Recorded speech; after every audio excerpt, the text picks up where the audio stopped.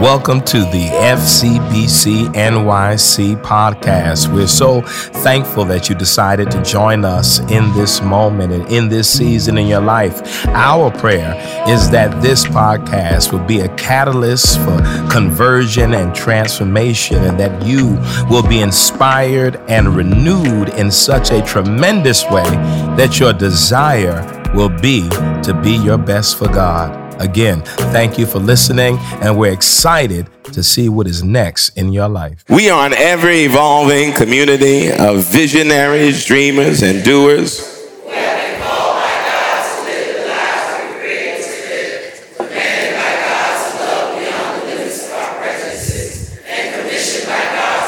Called to live, commanded to love, and commissioned to serve. And if you cannot remember all that, we have three transformative words. What are they, family? Live, love, serve. I want to thank those of you who are wearing your FCBC anniversary shirts. Don't feel bad if you don't have one. Let me see who has their shirt on today. Okay, look at y'all. Well, who has some kind of FCBC shirt on today? Let me see. Yeah. All right, don't feel bad. That means for the rest of y'all, we got a whole lot outside. So you can catch up. Okay, choir? Yeah, we got to get a whole lot of y'all. All right, we're going to get some. I'm going to chime in, make sure y'all get some shirts. But no, y'all look great today. And let's thank God for our choir day. Amazing. Oh, my gosh. Y'all was singing that last sermonic selection. We was in the back, and I was ready to go in. Those words, see, people miss sometimes, especially in this culture, we so overwhelmed by beats and tracks. Words, man, and words and lyrics, but these that come from the scripture, I mean, oh, okay, let me stop. I felt that. But yeah, we thank God. So let's turn to the Gospel of Luke, the 4th chapter.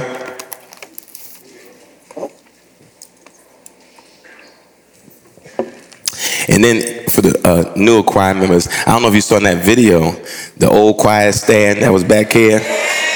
FCBC used to look like a real Baptist church back in the day. Had the choir stand up in here and all kind of stuff. Man, I was back. Who was here when we had that? Look at it. Y'all remember them days. Lord Jesus, we were really a church.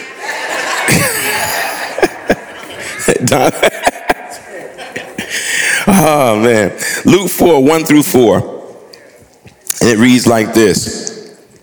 Jesus, full of the Holy Spirit, returned from the Jordan and was led by the Spirit in the wilderness, where for 40 days he was tempted by the devil. He ate nothing at all during those days, and when they were over, he was famished. The devil said to him, "If you are the Son of God, command this stone to become a loaf of bread." Jesus answered him, "It is written, one does not live by bread alone." Amen. Come on, let's pray. God, we thank you and we bless your name on today, and we honor you, oh God, for how you've been moving in this space already. Sometimes we don't always say it, oh God, but thank you for giving us a place to worship. Thank you, oh God, for which you began 87 years ago with this place, with FCBC. God, thank you that for 87 years you've been keeping us, sustaining us, guiding us, directing us, and most of all, oh God, showing us the possibilities that abound for us. And so now, oh God, we ask that you would allow your word to do its own work, and we'll be faithful, oh God, to that call. God, we love you. We thank you. And it is in your name we pray. Amen. Good. Remain standing. Let me read that again. Jesus, full of the Holy Spirit, returned from the Jordan and was led by the Spirit in the wilderness, where for 40 days he was tempted by the devil. He ate nothing at all during those days, and when they were over, he was famished. The devil said to him, "If you are the Son of God, command this stone to become a loaf of bread." Jesus answered him, "It is written, one does not live by bread alone." I did that on purpose.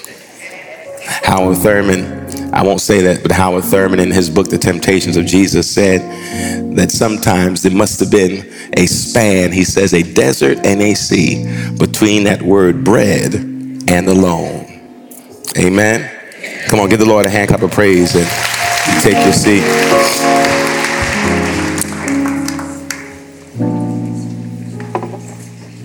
If you're able to stick around today, many of you do stick around for both services. If you're able, go get something to eat for breakfast real quick and come on back.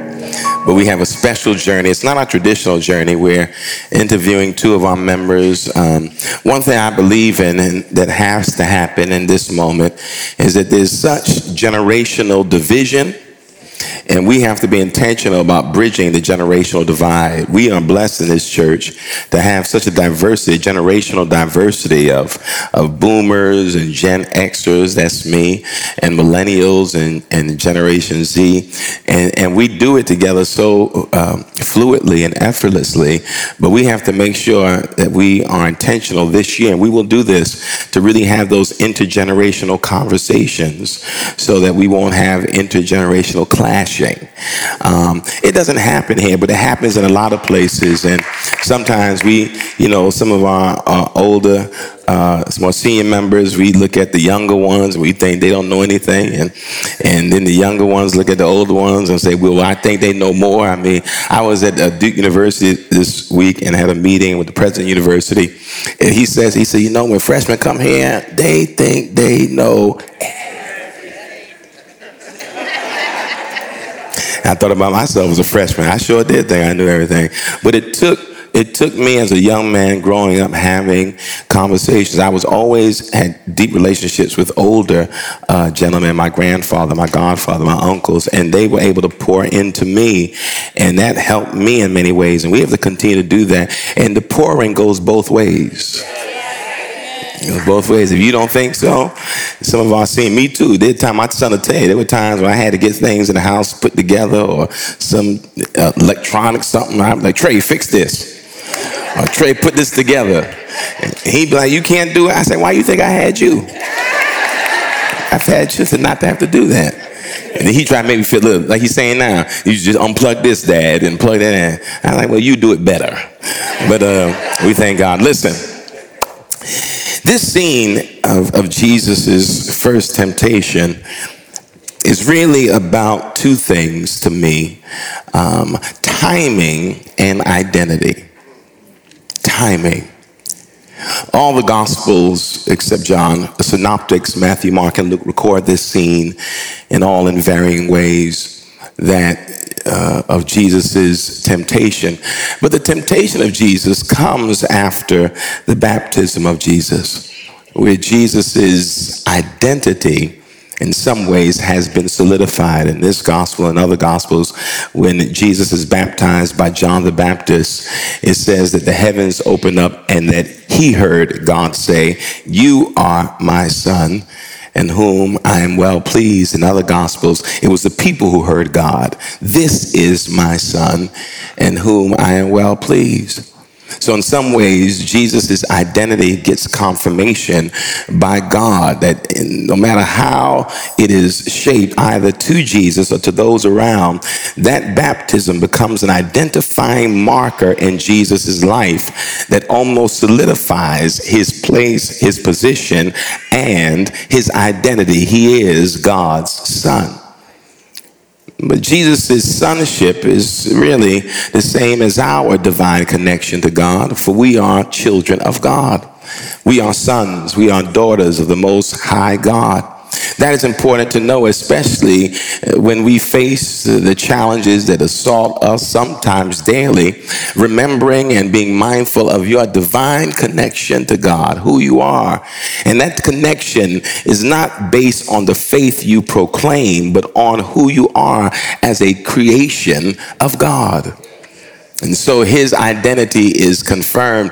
And then Luke says that Jesus is full of the Holy Spirit at that moment. In the moment of baptism, the Spirit, it says, descends upon Jesus like a dove. And the Spirit of God consumes him, overtakes him. And Luke says he is full of the Holy Spirit. Luke's version is a little bit more tame. The other Gospels say that Jesus was driven by the Spirit. Here Luke says he was led. He is consumed. He's full, and then he's led by the Spirit to be tempted by Satan, the adversary, for 40 days and 40 nights. What is powerful is the connection between Jesus and the story of Israel. Throughout Israel's experience, you hear this idea of wilderness wanderings. Israel wandering in the wilderness, the desert, for 40 years. Moses being with God for 40 days on the mountain and 40 nights. Elijah being with God for 40 days and 40 nights fasting. And now Jesus is in the line of the Old Testament prophets and leaders who had their time of intimate connection with God. But that intimate connection with God was not devoid of challenge. Because no matter how connected you are to God, do not believe that somehow your God connection, your divine orientation makes you immune from the challenges of life. There are so many people who use their faith as a force field, thinking that somehow if I believe in God and I believe in Jesus and I follow the teachings and honor God, and somehow trouble won't come my way, that things won't happen. And some of us enter the faith with that kind of belief. We enter believing. We come to God believing. And I've had numerous people over the years come to me, Pastor, I've been reading the Bible, and I've been coming to church more, and I've been coming to service consistently, and I've been serving in ministry, and I don't understand why things still are happening. I have to remind them, I hope you didn't do these things in order to make the relationship with God transactional. So that God, if I do this, you do that, like quid pro quo. That's not the way we enter this relationship with God. Who you are and what you do is because of your deep yearning and deep thirsting and deep desire to grow stronger in your relationship and connection to God. Not to get anything primarily tangibly, but to get growth. To be stronger and wiser and better. Jesus, the timing, identity given, temptation comes. And look at the nature of this first temptation of Jesus. 40 days and 40 nights. He has not been with food. No food. Hungry. And in that very moment, at the height of his hunger, the enemy comes with a temptation that really hinges on the first line of the enemy. If you are the Son of God, turn these stones into bread. If you are the Son of God, if you are. Now, I already told you this temptation is really about timing and identity. Jesus has just gotten confirmation from God. You are my son, in whom I am well pleased. On the heels of confirmation of identity, the enemy comes. If you are the Son of God. Just imagine if after divine confirmation, Jesus was not convinced. Just imagine how this story would have looked if he were not convinced about who he was. I'm going to say it one more time. Just imagine how different this story would have read and been had Jesus not been convinced about who he was. Just imagine how different your stories have been in those times where you were not convinced of who you are. That's why understanding fundamentally your connection to God and your divine partnership with God as a child of God is important. Not in a kind of way that reinforces some notion of religiosity, but in a way that reinforces your own humanity and your own connection and your own believing. How many times along your journey you were not solid about who you were? And you allowed who you were to be shaped by other people. And the danger about allowing who you are to be shaped by other people is not that other people do not influence you, but there's a danger to allow other people to shape who you are, especially when those people are not clear about their own identity to begin with. And how many times we miss our opportunities to walk in the fullness of our identity because we weren't convinced about who we really were. Really, this is what this temptation is about today. It's really about identity and clarity. How you live your life, being convinced and convicted about who you are. For some of us, it takes some time to find out what we are to do. But there's a difference between doing and being. Yes, sir. Oftentimes, what you do is an overflow, manifestation of your identity. And the danger is that sometimes what you do reflects who you are. You have to ask yourself, are all my actions a reflection of who I really am? The things that I do in my life reflect who I claim to be. And here it is. You find yourself being misguided in your application when you're misguided in your identity. If there's a lack of clarity about who you are, then you can imagine how sometimes you start doing things to find yourself instead of understanding who you are before you engage in some spaces. And here it is. The journey of life is about discovery. It is about journeying. It is about coming to a place where you come to a point where you understand deeper and in more intentional ways who you really are. And it doesn't mean that you don't spend time groping. You don't come out of the womb saying, this is really who I am. But in some ways you do. You come out of the womb and you are of God. That's the primary identity. I hope you get this. From the time you were shaped and come forth, you are of God.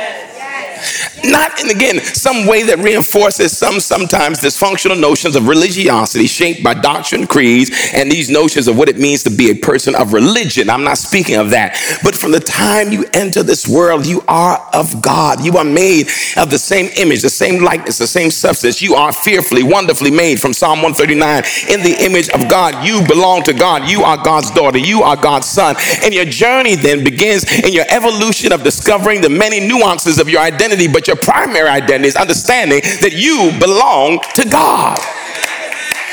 I need you to get that today. I'm not speaking of purpose. I'm not speaking of growth. I'm not speaking of the discovering the nuances and stages of your development. I'm speaking about who you are at your very core.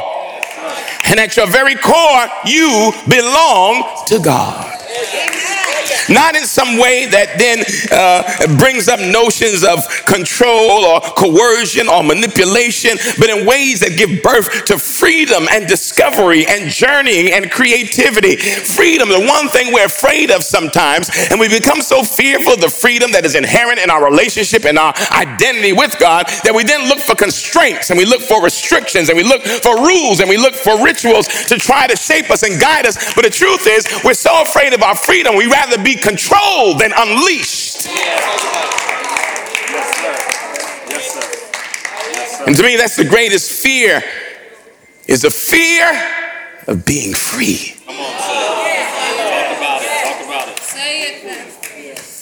The fear of being free.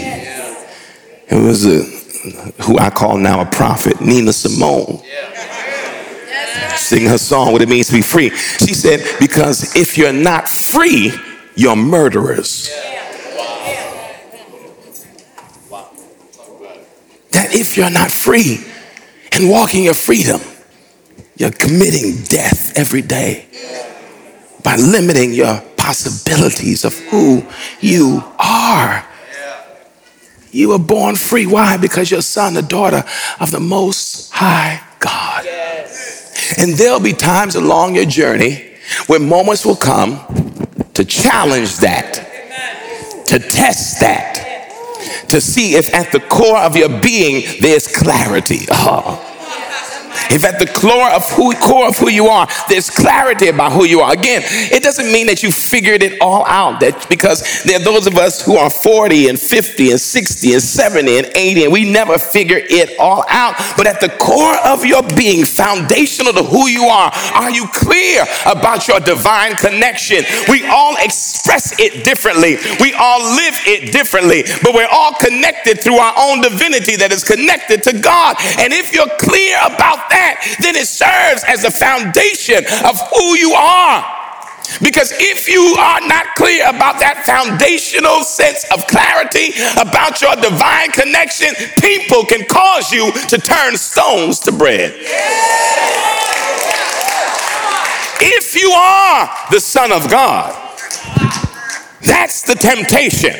It's that one word, if. If you are strong like you say you are, if you are wise like you say you are, if you are God's child, then prove it. Show it. There's so many people whose curiosity leads to your missteps. Show it. If you are. And what does your life look like when you're constantly trying to prove yourself? Even now, as you hear those words, think back in your own journey, those times of faltering and stumbling because you were busy proving. And proving manifests itself in several ways. Proving, trying to be impressive. Proving, trying to be well liked. Proving, trying to be accepted. Proving, wanting to be validated by people you've deemed validators because they have a position you desire. Proving. How many times have you lost your way trying to prove yourself? It is the constant temptation that hovers over us daily. The temptation to prove. Because the temptation to prove can lead to actions that destroy. The temptation to prove sometimes creates a desire within you to always constantly trying to communicate who you are to people, constantly trying to communicate and reinforce who you are, constantly trying to communicate and to convince other people, constantly trying to communicate and convince other people about who you are, constantly trying to communicate, trying to find nuanced ways to communicate to people who you really are. In that same moment when you find yourself trying to prove and communicate, you actually lose a little bit of who you are, because when you're clear about who you are, you don't feel the need to prove who you are. And when you don't feel the need to prove who you are, you find that you talk less, you do less, you're at ease and comfort with who you really are. You know how to be still in your own space, in your own being, without having to step out of that space and being to prove yourself to anybody. There's some words that no longer hit marks in your spirit anymore. There are buttons that are no longer capable of being pushed anymore because you're clear about who you are. You learn to walk with a quiet, calm confidence because you don't feel the desire to capitulate to the expectations of people who want you to show who you are. You don't answer everybody's call. You don't respond to everybody's gestures because you're calm and you're cool and you're collected and you're clear about who you are. It doesn't mean you figured it out, but you know who you are. At the end of the day, I belong to God and God is in me and God flows through me. I am a child of God. I'm a son of God. I'm a daughter of God. And my clarity about that is the foundation for everything else I will do. And you know that is key. Because there'll always be somebody wanting you to perform to prove. Oh, God. Wanting you to demonstrate who you are. And it comes in moments of weakness.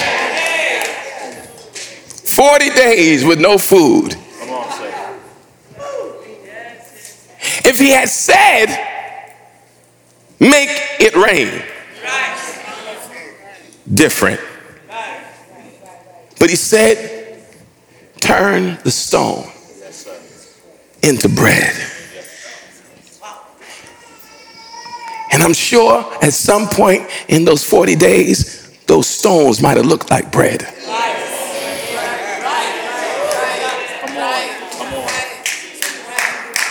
Being at the point of hunger, and some of us who do partial fast and we get hungry. 40 days absolute fast, everything start looking like a snack.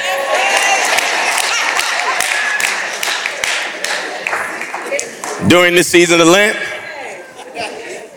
I said to myself, because I got a sweet tooth, I was like, no chocolate, no candy, no junk food. On the day after Ash Wednesday, I'm out of town and I go in my book bag.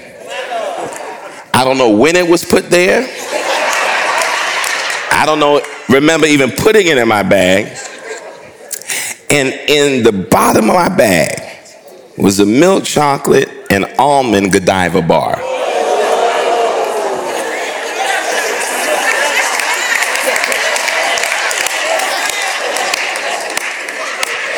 It seemed as if I was standing over that bag for an hour. And I kept looking at it.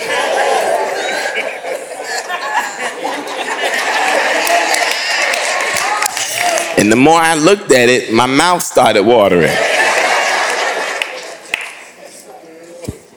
But then I remember something I heard a long time ago.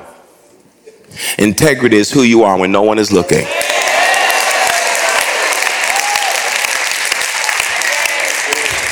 When no one is around.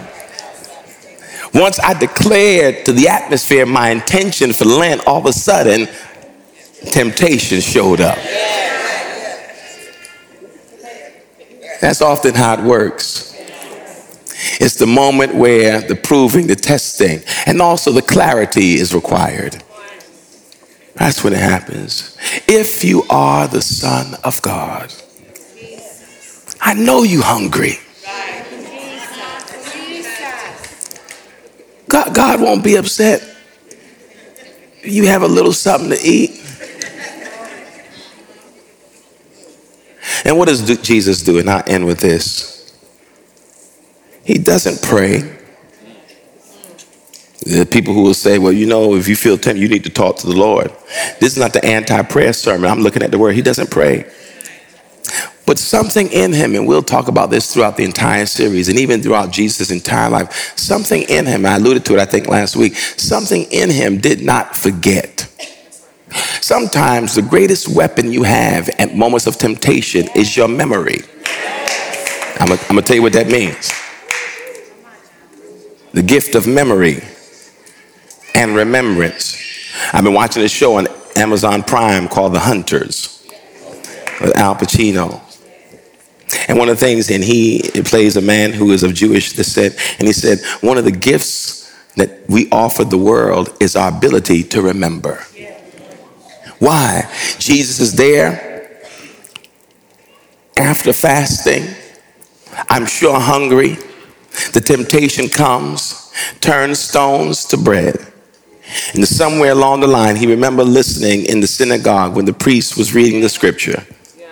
The story of Israel, and something in his mind went to the scroll of Deuteronomy, the 8th chapter, the third verse, when the people are being reminded of their journey out of Egypt and how when they were in the wilderness hungry, God provided manna, bread. And even as Moses recounts the story of the narrative, it says in that passage, and although God provided that bread from heaven, that manna from heaven, that we do not live by bread alone. That means the thing that undergirded Jesus is his recollection of the word he had heard, because his response to the enemy ain't random. It's intentional. I know you want me to prove myself and do that which is actually easy to do, but I'm reminded in this moment that my living, my sustenance, my ability to move forward is not shaped by bread alone. What good is it to have everything but lose your soul? What good is it to have the tangible manifestations of some material prosperity but be spiritually depleted? You need bread. You need a place to live. You need clothing, but not alone. There are deeper things that are required of you. And that is the offspring of your connection and relationship to God. There is deeper. Thurman put it best. He said, it is a sacred conversation when the deep of God calls to the deep that is within you. And it is deep calling unto deep. It is cosmic conversation rooted in invisible vulnerabilities. The depth of God speaking to the depth of you to help you see there is more to you than what you even see right now. Don't feel the need to prove yourself. Be clear about who you are. You, with all your issues and all your struggles and all your baggage, and yes, all the mess we got, still child of God. Still son, daughter of God. And knowing that is foundational as you take this journey of life, because you don't feel the need to prove yourself. I gain a sweet peace every day in knowing this, that God knows my name. How many know that today? In fact, just tell yourself, God knows my name. God knows my name. And like my grandmother would say, and oh, how he walks with me. Hey. And oh, how he talks with me. And oh, God, how you tell me I belong to you. Are there any believers in here today who know? Tell somebody, I'm clear about who I am. I belong to God. I'm God's child, and God knows my name. Thank you for listening to the FCBC NYC podcast. We hope that what you heard was informative and inspiring, and in some way created a space for you to have a creative encounter with God. You can follow us on social media and on the internet at fcbcnyc.org. Please follow and also contribute. If you've been blessed by what you heard, support us financially that we may continue to offer these podcasts. Thank you again, and we look forward to you tuning back in the future.